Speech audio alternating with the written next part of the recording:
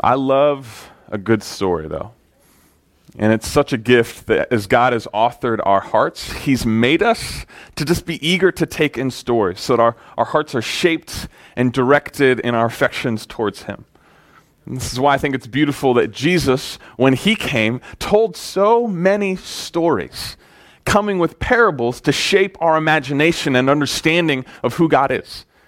And this is why as God is authoring Scripture, through various writers and authors by the Holy Spirit and His inspiration, He leads so many writers to put down stories. That so much of Scripture are these beautiful accounts.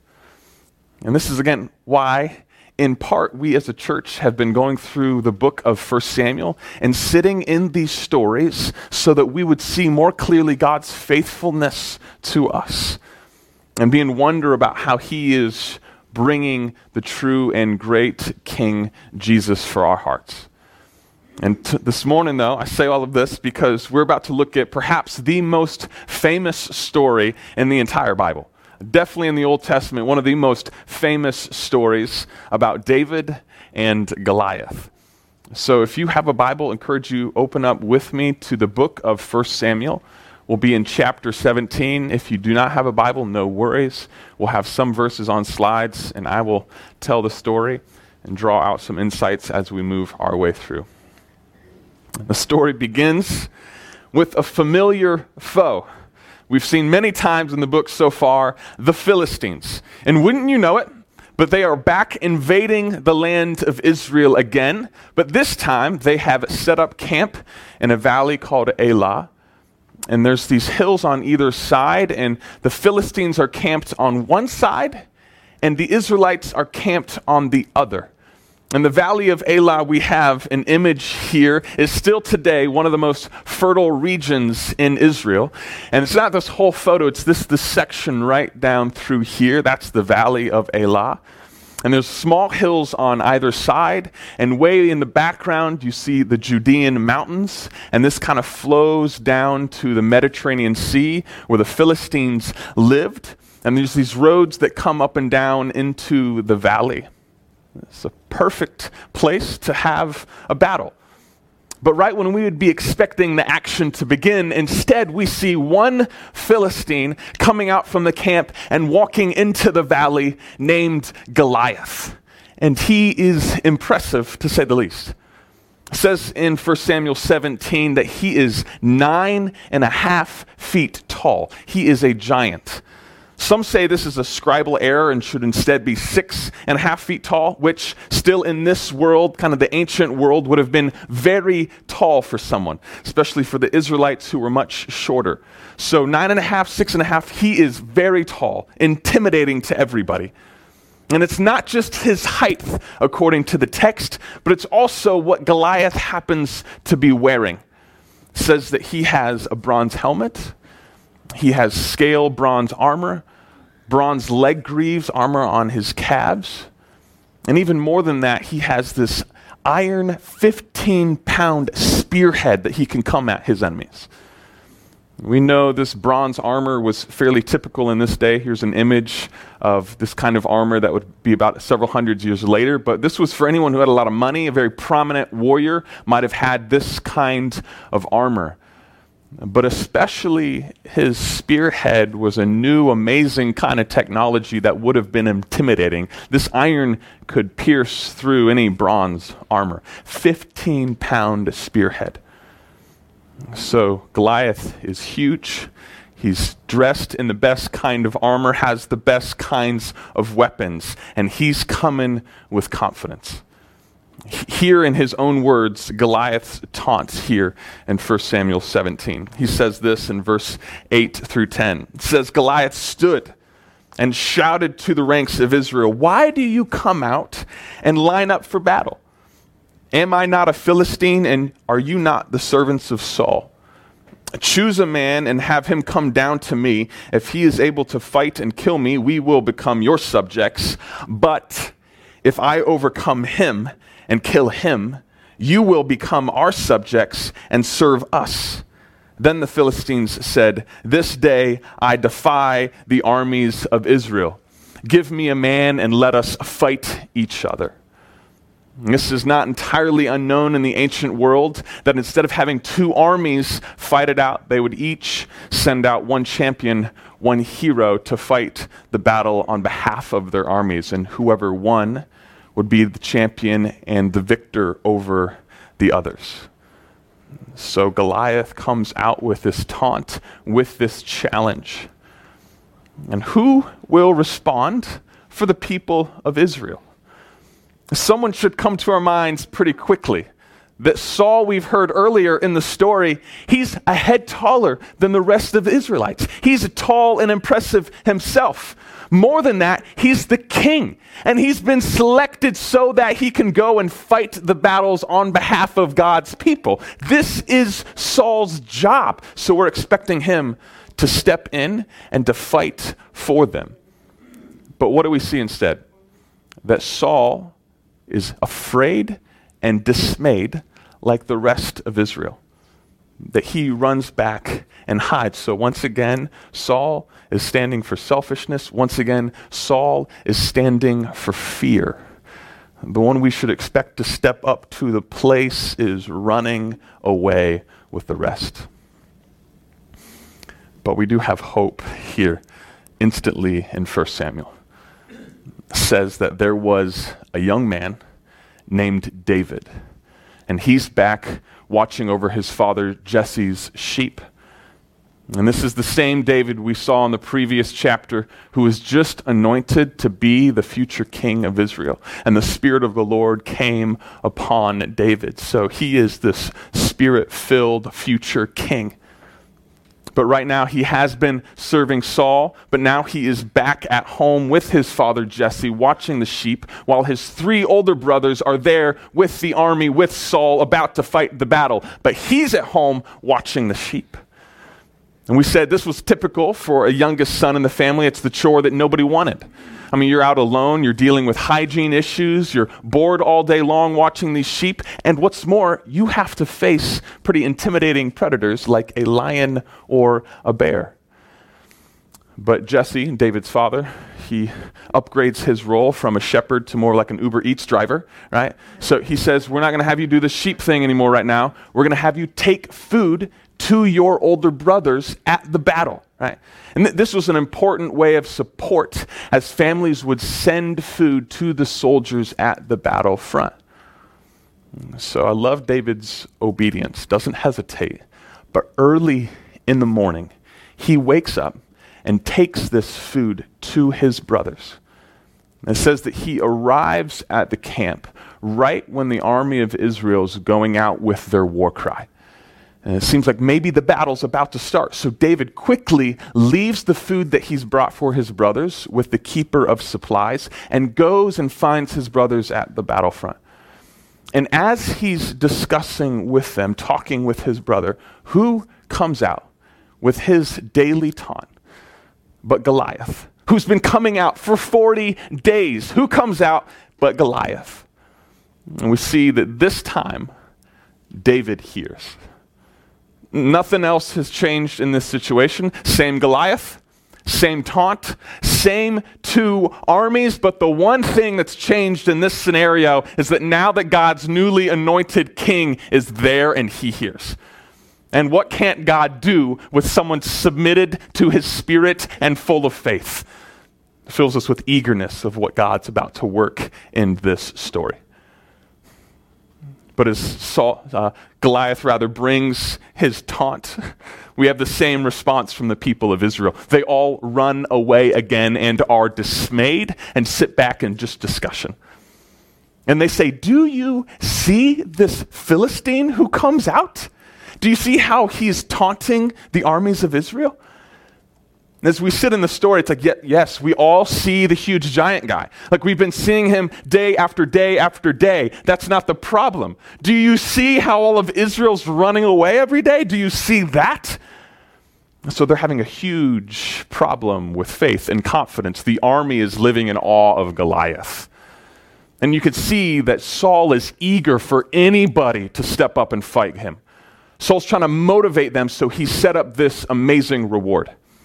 He says that whoever will go out and fight and kill Goliath, he will first of all give them great wealth, Secondly, he says, he will allow them to marry his daughter, in essence, bringing them into royalty and the royal family. And thirdly, that he's going to exempt them from taxes for the rest of their life.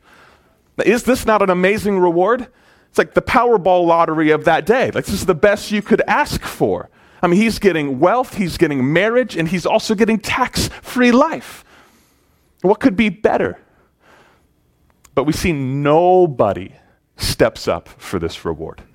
Nobody's coming forward because they know that to attain it, they have to face Goliath and his 15-pound spearhead aimed right at their heart, and nobody wants that. It seems, though, that David hears this discussion and he begins to ask questions about this reward. But he adds this amazing line. He says, "Who is this Philistine that he would defy the armies of the living God?" Who is this Philistine? You see, everybody else in their discussion was saying, "Do you see this Philistine, how impressive and how amazing he is?" They're all living in awe of Goliath, but David comes with a different mentality. And he says, "Do you not understand the living God we have? And who would dare challenge him and taunt our living God?" David begins and is living in awe of the living God. And so he sits back and has a different perspective and view. We'll come back to this in a little bit. But one of his brothers, Eliab, he hears David and these questions about what will be given to whoever fights Goliath. And Eliab is not having any of it. Hear what he says to David in verse 28. He cuts him to the heart and says, "Why have you come down here?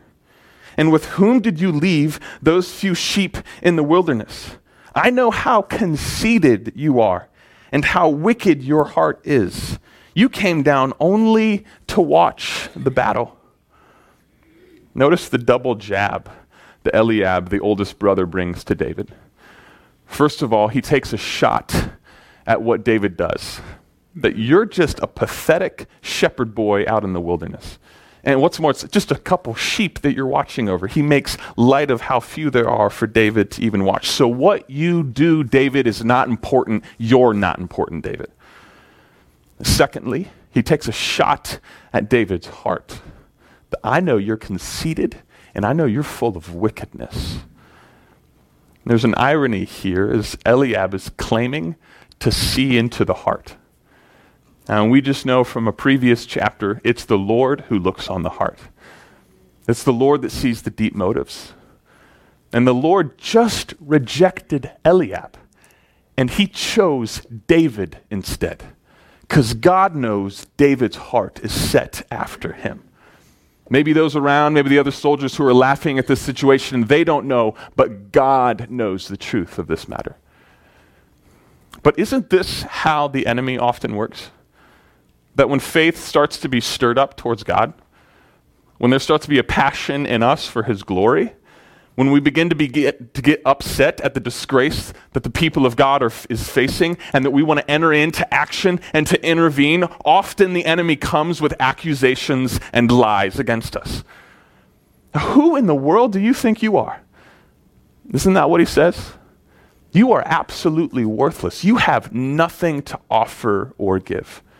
Who do you think that you are? That what you do is worthless, nobody cares, and what you have to offer is worthless. You should just go back home. You don't matter in the least. And you think you're good enough to help? You're wicked and terrible. Your motives are entirely wrong. You should be doing none of this work. You shouldn't even be here. Isn't this how the enemy speaks to us in the quiet moments of accusation in our hearts?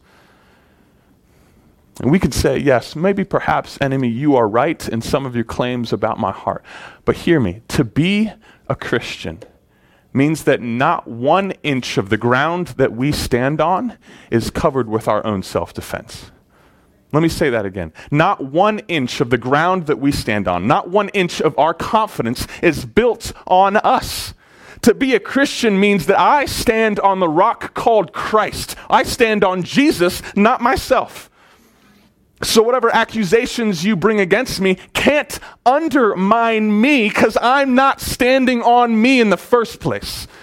My life and my worth and my value is on Jesus Christ.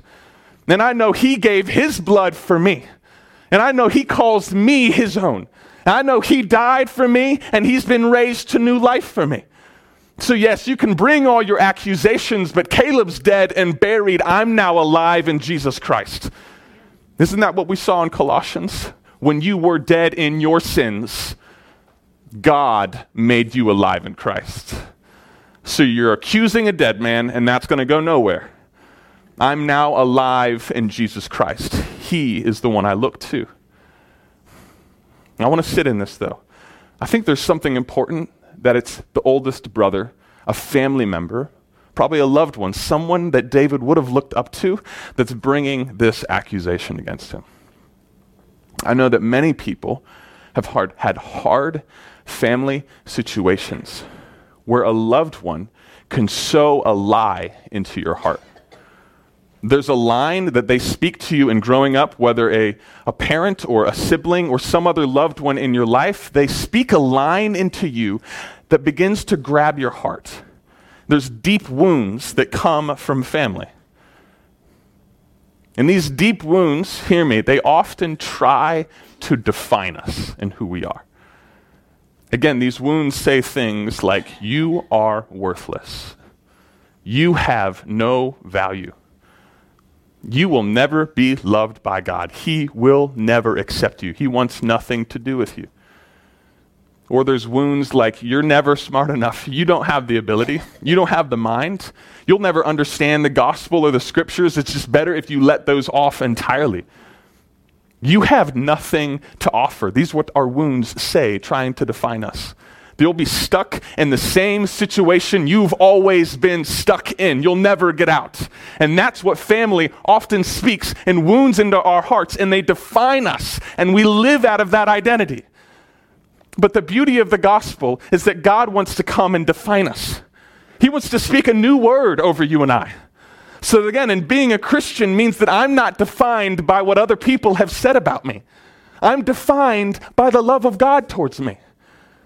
So we sit and say, I know I've heard your line and I've heard your lie, but I hear the word of God telling me I am loved. And I know Christ has died for me and says that I am loved. And I know the Spirit of God is in my inner being and he's saying I am loved. And then that's how I'm going to be defined. I'm going to look to him in my confidence. So this is now what defines someone who has trusted in Jesus. I know his life for me. And I now know who I am in Christ in my identity.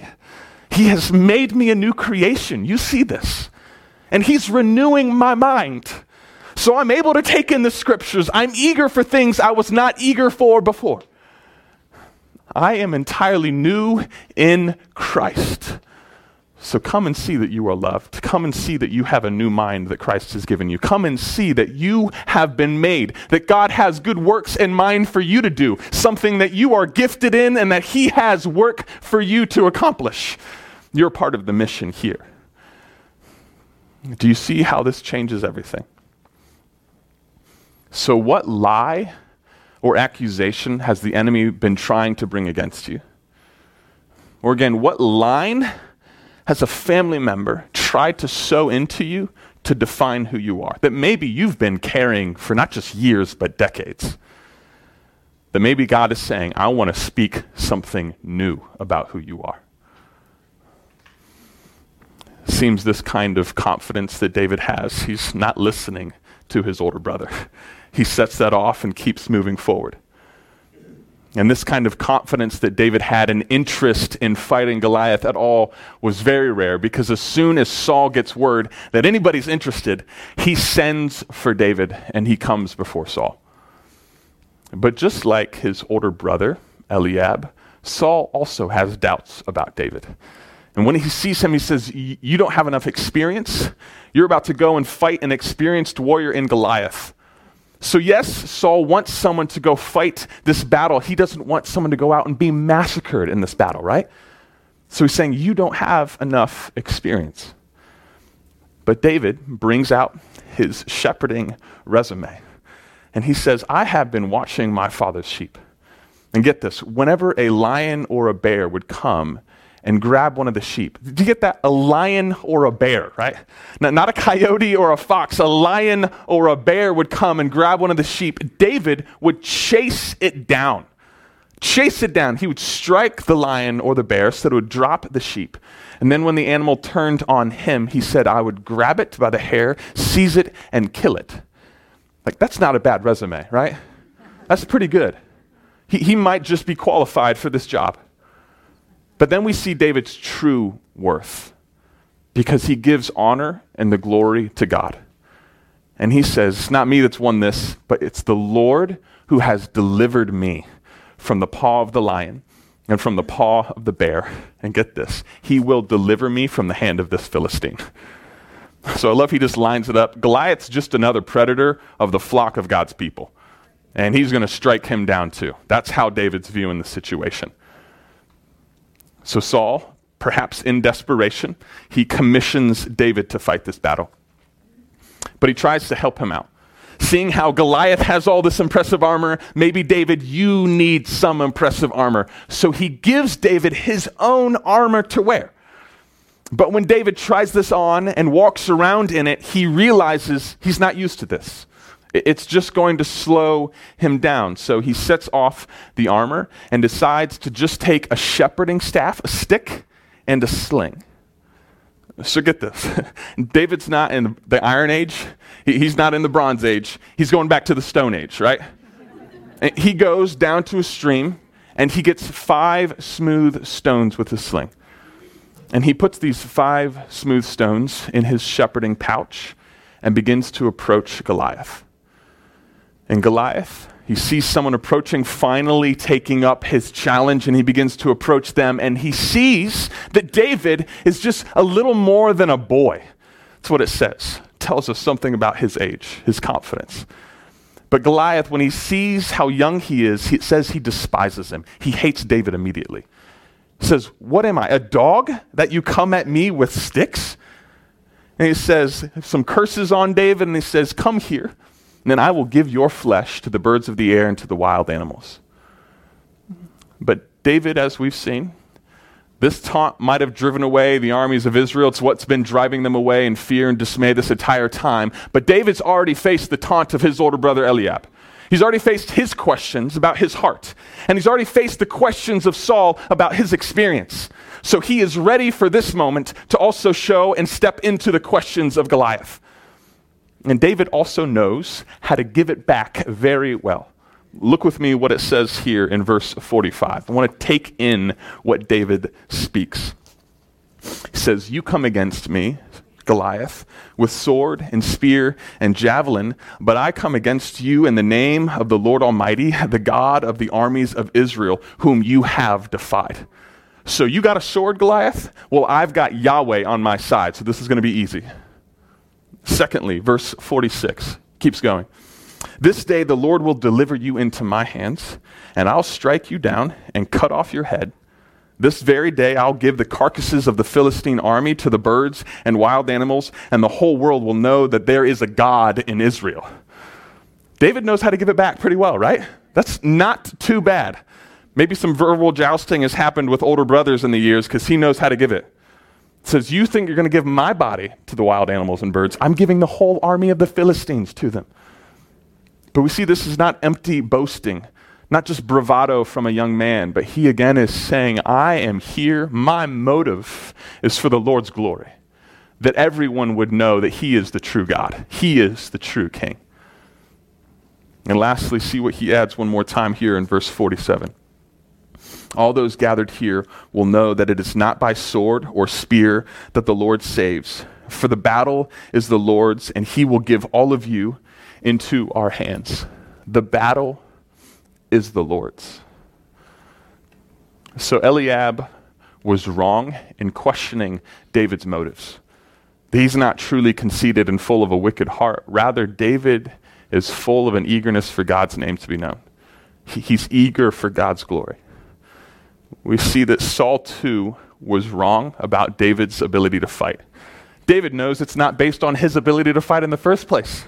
This is based on God because the battle belongs to him. And so also we are about to see how wrong Goliath is to taunt the armies of the living God. It says, David began to approach him, Goliath coming forward, and David runs to meet him. It says, David reached into his shepherding pouch, grabbed a stone, and he slung it. And he hit Goliath right in the forehead. It says in the text, the stone sunk into Goliath's forehead, and he fell face down on the ground. So hardly the battle's beginning, and it's over. It's completely done. Now, for some of you, you might be wondering, is this even possible? Can someone sling a stone like this? It's actually well known that there were stone slingers like this in the ancient world. There's a relief of Assyrian stone slingers here in the British Museum. You can see this image of a relief here. And this is actually a really common unit in warfare. They were more deadly than archers. And the challenge wasn't that they were ineffective. The challenge was that it was a difficult thing to learn. It's hard to become a stone slinger, but they were incredibly accurate. So you can see maybe there was an advantage to watching over sheep all day in pastures. David had some time on his hands to learn. So David triumphs over Goliath. It says he comes over, grabs Goliath's sword, and kills him. And when all the Philistines see that their champion, their hero, has now been killed, they all begin to run on the road back to the Philistine cities. And it says that the Israelites surged forward and came after them. And it's an incredible victory that God worked that day. In this famous story of David and Goliath. But sit with me just a little longer in this. Okay, this is an amazing story, yes. Interesting for us to hear. But what does it speak to us here today in Lions? And how does this shape our hearts? I have two brief ideas I want us to sit in here. First of all, our theology matters. That's what the story is teaching us. Our theology matters. I'm not trying to just use a fancy word. Theology means our thoughts, our study, our understanding of God. That matters.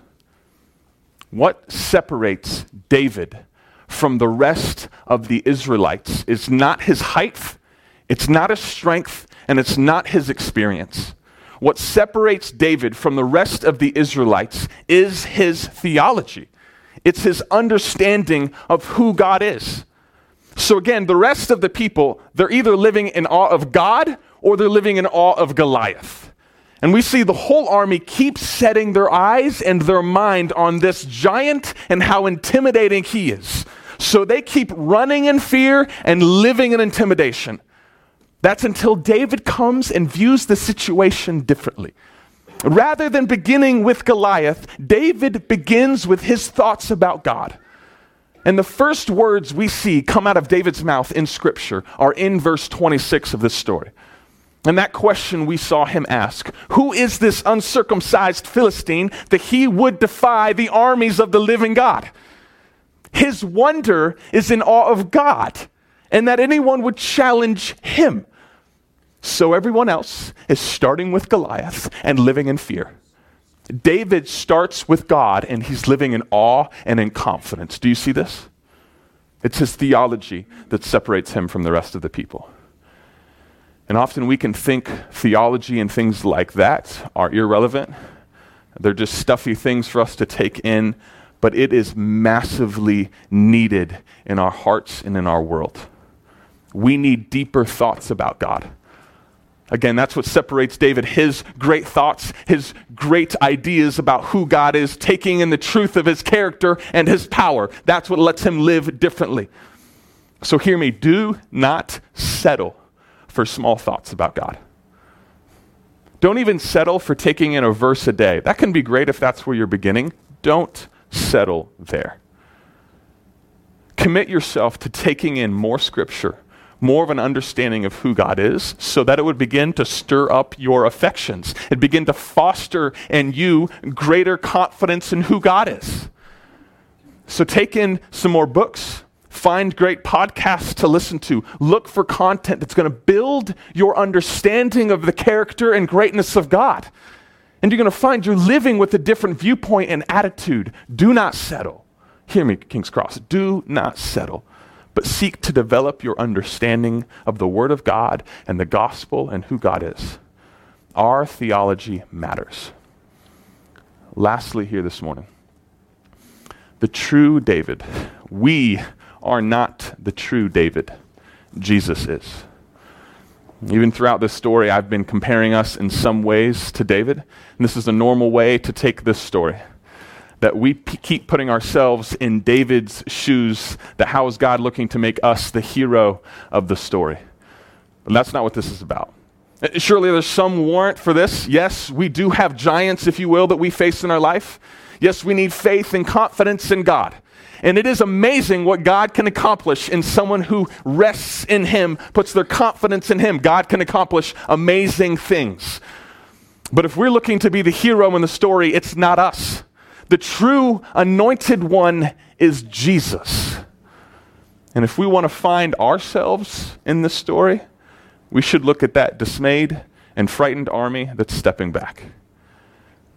Hear me, our greatest challenge in life is not our circumstances. That's not the true giant. It's not a difficult week. Our greatest problem is that we face sin and death. That all of us alike have rejected God. And we've traded in living for the glory of God and being satisfied in Him. And all of us have traded Him and instead taken in lesser things, created things that can never satisfy our hearts.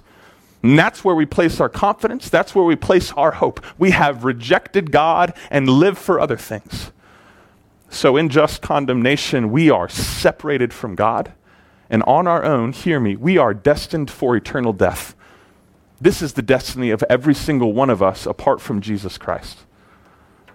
So sin and death, that is the real giant. That is the true foe that we face.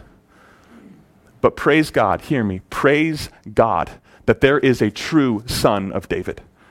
And his name is Jesus Christ. That is the hope of the gospel. Not us looking to ourselves and our own abilities. There is a true son of David, and his name is Jesus Christ. And sin has no claim on him. Death has no hold on Jesus. And what we were entirely unable to accomplish, Jesus achieved for us. Through his death on the cross, he silences the accusations against you and I. He takes all of that sin on himself. And through his resurrection, he humbles the boast of the grave. He humbles the taunt of death and what it might hold over us, so we have confidence because of the resurrection of Jesus. I too will one day be resurrected in him. So we have confidence and hope because the true anointed one is Jesus. I'm going to invite the worship team to come back. We can keep sitting in this truth. One of the ways that we get to do this here